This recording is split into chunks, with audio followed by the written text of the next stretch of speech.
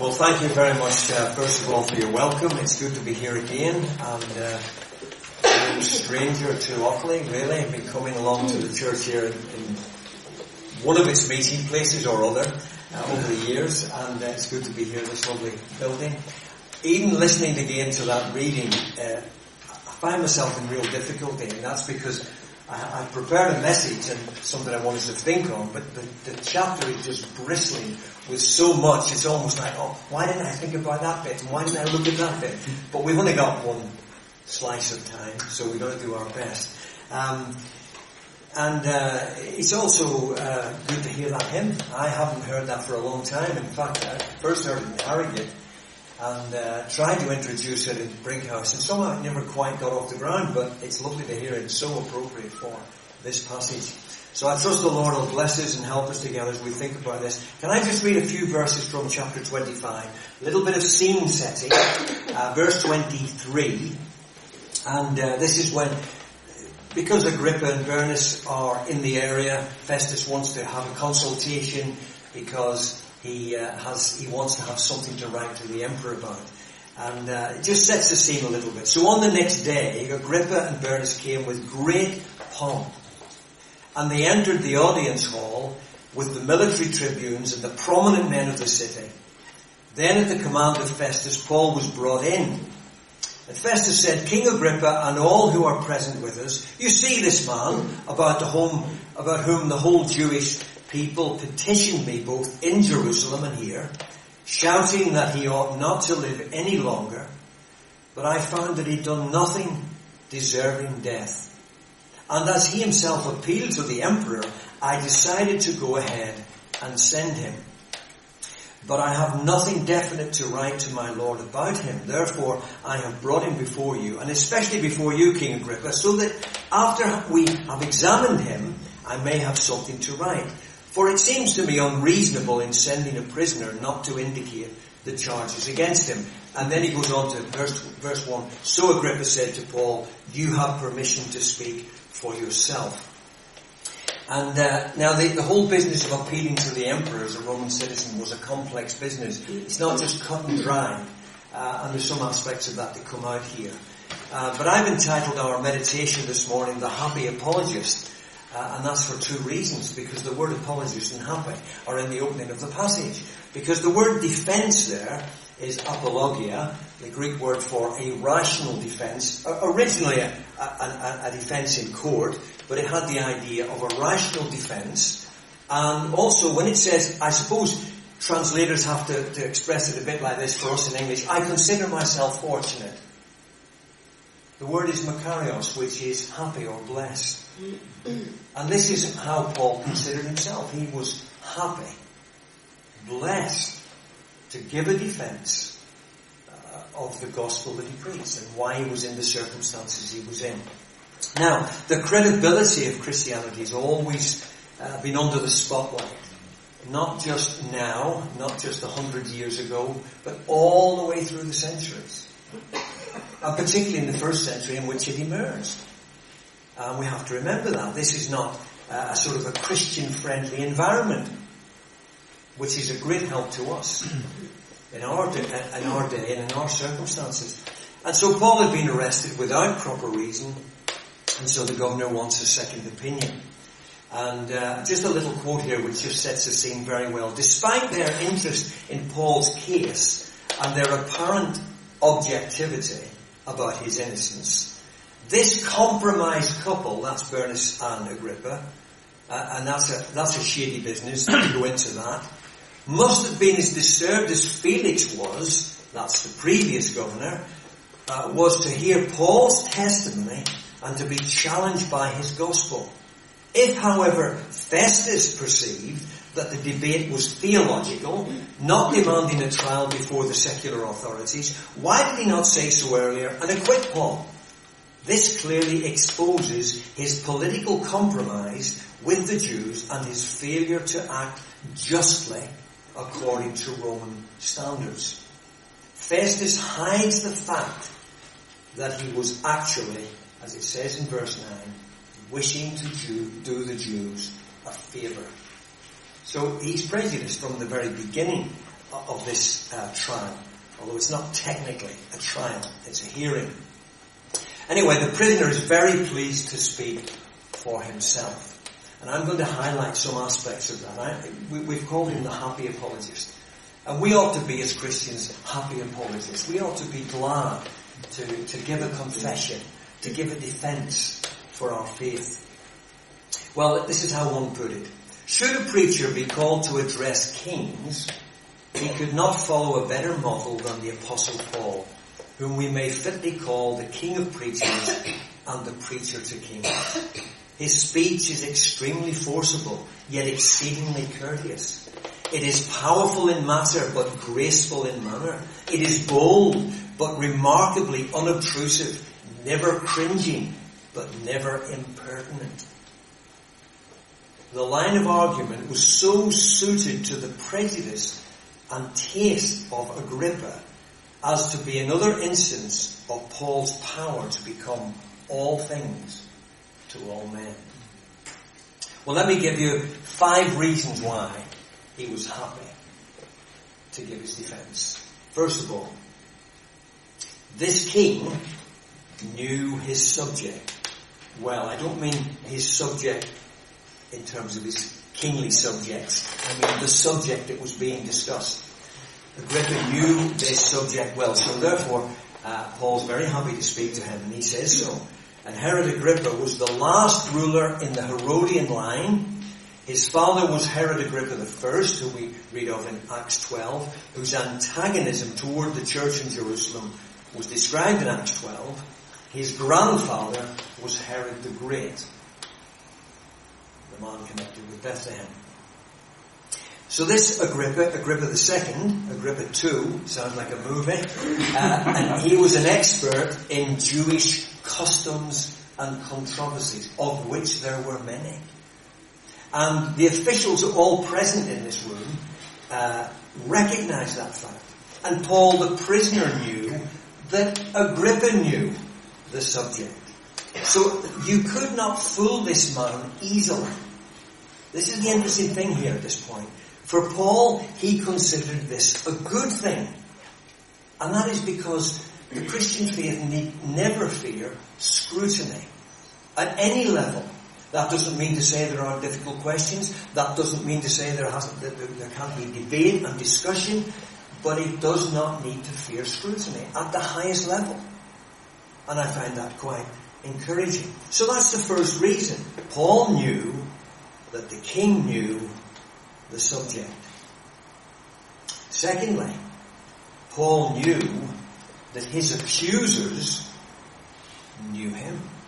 Now that's that little piece in the passage from verses 4 to 18, where he talks all about his well-known dramatic change. And of course he illustrates it. Often when people are sharing their story of how they became a Christian, they often begin by saying, or say somewhere along the line, there was no flashing light. Well, there was a flashing light here, in this instance, and Paul could talk about it, and people witnessed it, and the situation was as it was. But he had undergone a dramatic change. If there had been a Jerusalem Post, this would have been real headline stuff. The persecutor turns preacher. The destroyer of the church became one of its principal builders and strengtheners. The enemy of the church became its loyal friend. It's dramatic. And of course he shares that, and in the reading we heard, he talks all about those things. And when the Lord Jesus confronted him personally, and very directly, as he was on his mission of destruction. So his training, Paul talks about his training and his background, and he talks about his track record, and he talks about the complete turnaround, 180 degrees, from going in that direction to going in that direction. Somebody put it like this: Paul's audience of powerful Herodian and Roman officials would have been sympathetic to such violent ways in enforcing their own interest. You know, when Paul's describing, and I was taking them off to prison, and I opposed them violently, etc., etc. Paul is speaking their language here, but only to subvert it. For ultimately Paul admits that his cruel and zealous pursuit of the early disciples sprang not from sober concerns for justice, but from maniacal paroxysms of rage. Now that's important because he's accused with madness. Paul is very, very astute in what he says. He's accused of madness, as we'll see in a moment. But actually what he's saying is that the way I treated these early Christians and the mission I was on, I was mad. I was in a rage of madness. And it was the whole path was of folly. And what did the whole thing stand on? Well, it all had to do with whether or not the Lord Jesus was alive or dead. That's what the whole thing turned on. And that's what he talks about in that section. And we'll come to one or two particular statements that he makes. But the thing is that Paul's happy to speak on this occasion because he knows that his accusers know him. He knows that the king knows the subject. So he's got nothing to fear with regard to that. But then reason number 3. For Paul, it was a pleasure and a privilege and indeed a priority to tell the story like it was. Now, this is how he works through this. He could not be disobedient to what had happened to him. We just pick it up in verse 19. As I say, we just can't go through every single aspect of this. It's a rich chapter. Therefore, O King Agrippa, I was not disobedient to the heavenly vision. So he couldn't be disobedient to this now. God had called him. Jesus had confronted him. And life was going to be different. And then in verse 20, he says, but declared first to those in Damascus, then in Jerusalem, and throughout all the region of Judea, and also to the Gentiles, that they should repent and turn to God, performing deeds in keeping with their repentance. He preached from personal knowledge now. He was a man who had felt the weight of his own sin and guilt, which probably began really stirring up when he was present at the death of Stephen, the first Christian martyr. And also he says that, verse 21, for this reason the Jews seized me in the temple and tried to kill me. So even attempts on his life would not stop him taking this gospel out, preaching it to all in whatever situation he found himself. And of course, verse 22, to this day I have had the help that comes from God. So I stand here testifying, both to small and great, saying nothing but what the prophets and Moses said would come to pass. So he had known the protecting hand of God, the protecting hand of God. And the prophets were behind him. The Old Testament was behind him. This was really important for a lot of the people present in the room, including Agrippa, who was well aware of these things. That what his message was actually rooted in the Old Testament. And these people allegedly were very passionate about the Old Testament. And they recognized the Old Testament. And then what does he say in verse 23? That the Christ, the Messiah, must suffer, and that being the first to rise from the dead, he would proclaim light both to our people and to the Gentiles. Now, a lot of people there think his message is OTT. Well, actually, you just need to strike a T off. It's OT. It's Old Testament, not over the top. This is what he was talking about. And he was emphasizing that. And again, somebody put it like this. Paul is probably also appealing to Gentiles in the audience, saying in effect, once admit there is an all-powerful God, why should anyone find the idea of the resurrection incredible? Which of course he says specifically. And as such, it is a preliminary challenging to Festus and Agrippa and the others personally about Jesus and the resurrection. Do you see what's happening here? Paul, the prisoner, is on trial. He's subject to a hearing, but he's turning the whole thing around. And he's declaring the gospel. So that was reason number 3. It was a pleasure. It was a privilege. It was a priority to share his message. And he knew that his accusers knew him. and he knew that the king knew his subject. Reason number 4. Paul knew the ground on which he stood. Let me just read verses 24, 5 and 6. And as he was saying these things in his defense, Festus said with a loud voice, Paul, you are out of your mind. Your great learning is driving you out of your mind. But Paul said, I am not out of my mind, most excellent Festus, but I am speaking true and rational words. For the king knows about these things, and to him I speak boldly. For I am persuaded that none of these things has escaped his notice, for this has not been done in a corner. Now, learn from this. It is possible for you to speak as a Christian in a whole variety of situations with boldness and yet with courtesy. And you have grounds for what you say and what you speak and who you are. And I think that's really important in the day and age in which we live, when there's so much scrutiny. And it seems to be becoming harder to speak up. And yet there are times when we can speak up in the right way. And Festus thinks Paul is flipped. Now, I don't know whether he literally means you're becoming insane. You know, we sometimes say to people, you're mad. We don't literally mean they're becoming insane. But maybe he did. Maybe he did think he was literally. As somebody put it like, Paul has already declared that he was truly maniacal when expressing uncontrolled rage against the early disciples, which suggests that the terminology may be used similarly in a negative sense in verses 24 and 25. It's very interesting that there's this kind of play on words here. And in contrast with his pre-Christian behavior, his words set forth truth, and they are controlled by sober judgment. I find this whole thing fascinating and enriching.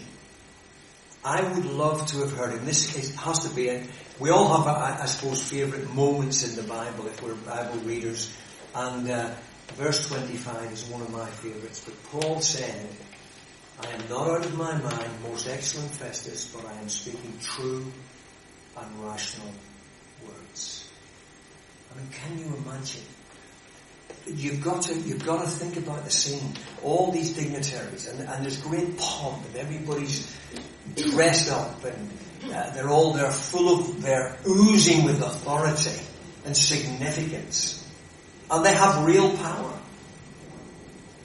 And Paul just calmly tells them he's speaking the truth, and in their consciences and in their hearts, they feel the force of truth. Truth has a force. And this had the powerful ring of truth. The king knew his facts. This has been out in the open for some years now. I don't know if you realise, but the book of Acts covers roughly a 30-year period after the resurrection. And of course the king actually says this. Well, Paul says it. For the king knows about these things. To him I may speak boldly. For I am persuaded that none of these things has escaped his notice. For this has not been done in a corner. Now this is really important in the day and age in which we live. Do not forget the historical roots of your faith. This is really important for Christians.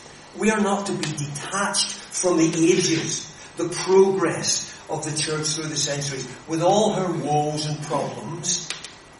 This is something we have to understand. Now, make no mistake, we can't reason somebody to become a Christian, literally. No, we cannot. It's not just a matter of reason.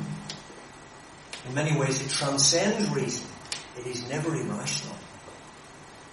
And the Holy Spirit can come and give weight to the truth of the gospel as we are brought to an understanding of it. Perhaps I can just share for a moment.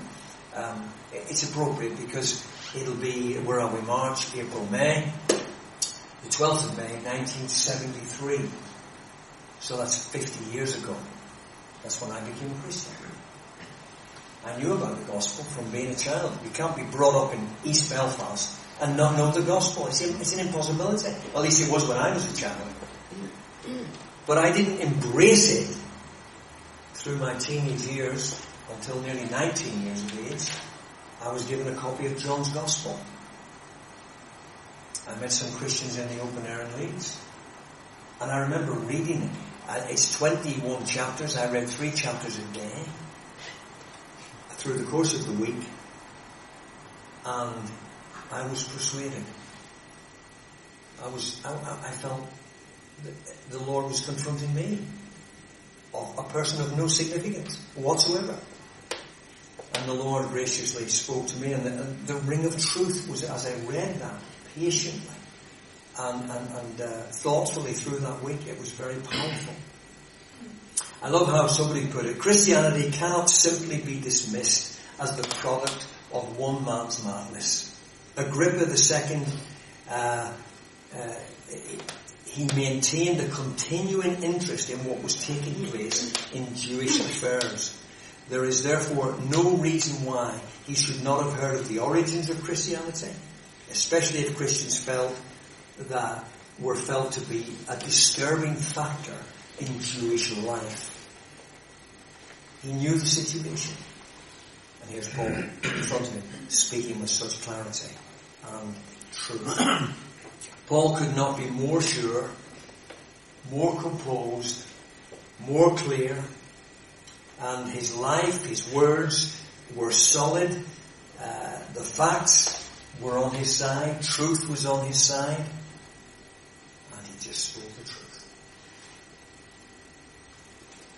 Now, I'm not the Apostle Paul, which you will already notice, in all sorts of ways, but listen, if there's anyone here thinking about these things, exploring what it is to be a Christian, finding out maybe what this church is about, let me reassure you that the more you investigate the Bible, the more you will discover its truth. Now, I can say that because for 50 years, yes, there's been the odd day when I haven't read my Bible. I don't keep a record of that, but most days I read the Bible. And I can honestly say that it continues to be enriching, profitable, and helpful. And I find that the connections between it. This past week I've been reading in the book of Ezekiel. Not the easiest of reading, but it has been wonderful. Take up the Bible and read. That would be my earnest call to you this morning. Interesting little note here. Paul, like the Lord Jesus Christ himself, was exonerated by Roman justice 3 times. Very interesting little observation that he was in that position as he served his Lord. Reason number 5. Paul was happy to make it personal to the king. Verse 27. It's very interesting, this. Verse 27. King Agrippa, do you believe the prophets? I know that you believe. He asks a direct question, and then he even answers the question. So confident is he on what this man really thinks. He dares to do that. Verse 28. And Agrippa said to Paul, in a short time, would you persuade me to be a Christian? One of the few words, I think it's 4 times in the New Testament the word Christian appears. Would you persuade me to be a Christian? And Agrippa gets the point, and it shows. And a little point here. As far as I understand that Agrippa was brought up in the court of the Emperor Claudius. And his mother took an intense interest in the Jews. Fascinating. Of course, the Herods had all kinds of connections. And they weren't true Jews. And there's a whole story behind all of that. And some of that kind of comes out here. But verse 29, and Paul said, whether short or long, I would to God that not only you, but also all who hear me this day might become such as I am, except for these chains. So he emphasizes that he was a prisoner, unjustly so. And his longing was that they might all become Christians. He was a man convinced. He showed his heart. He had a heart to see people brought to a faith living faith in the Lord Jesus Christ. And that is, I know it's the joy, it would be the joy of many here. That is our desire. We want to see men and women coming to a true faith in this living Lord Jesus Christ. And Paul knew that he'd done nothing wrong. This is a beautiful way of expressing it. Paul continues his mission before our eyes as his review of his past message becomes present proclamation, ending with a missionary appeal to King Agrippa. Isn't that wonderful? Now this gospel, that God became flesh and blood and bone in the Lord Jesus Christ, that this one lived in perfect, sinless interaction with other human beings, which is a remarkable thing. That he should go to the cross and suffer and die. That he should really be raised from the grave. This gospel, as far as Paul was concerned, it was credible. And it still is. As far as Paul was concerned, it was accessible to high and low. It still is. As far as Paul was concerned, it is personal for the king himself, for Festus, for anyone listening in the room. It still is. It was powerful. And it still is. Now let me just point out something. I referred to it earlier, but I'll just paint it a little bit sharper. This king, Agrippa II, his grandfather had tried to murder the infant Jesus. His great uncle had killed Jesus' cousin, John the Baptist, and was a virtual co-conspirator in the death of Jesus himself.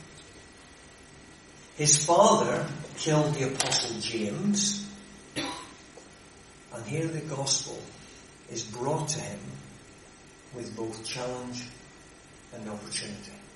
I think that's remarkable. This is the grace of God. Wherever Paul was, he was a blessing to those around him. Wherever, whenever, however, he was a blessing. And that's something to aspire to in our own small, personal, circumstantial ways. To be people who have a sense of energy about the gospel we believe in. We've nothing to be ashamed of. We've nothing to be afraid of. Paul knew that the king knew his subject well. Paul knew, well, let me just pause there. You as a Christian, particularly if you've been on the Christian life a long time, do you know your subject well? Can you give a rational defense? I'm not saying you have to be an expert and answer every question, not at all. But can you give a rational defense, an account of yourself as a Christian? The king knew his subject well. Paul knew that they knew him. Now this is interesting. It is one of the sadnesses to me in a way, because I moved from Belfast to England in the 70s and became a Christian then. It's a bit of a sadness to me that lots of my friends didn't see the change that the Lord Jesus brought in my life. I'm not talking about anything spectacular. I'm just talking about a complete change. I'll give you an example. So, my best friend, and I moved to Leeds, become a Christian. I wrote him a letter, and he was supposed to be coming to visit me. And I said, look, we'll have to make a lot of changes to our plans. We planned a variety of things. I said, I've become a Christian. And he knew what that was.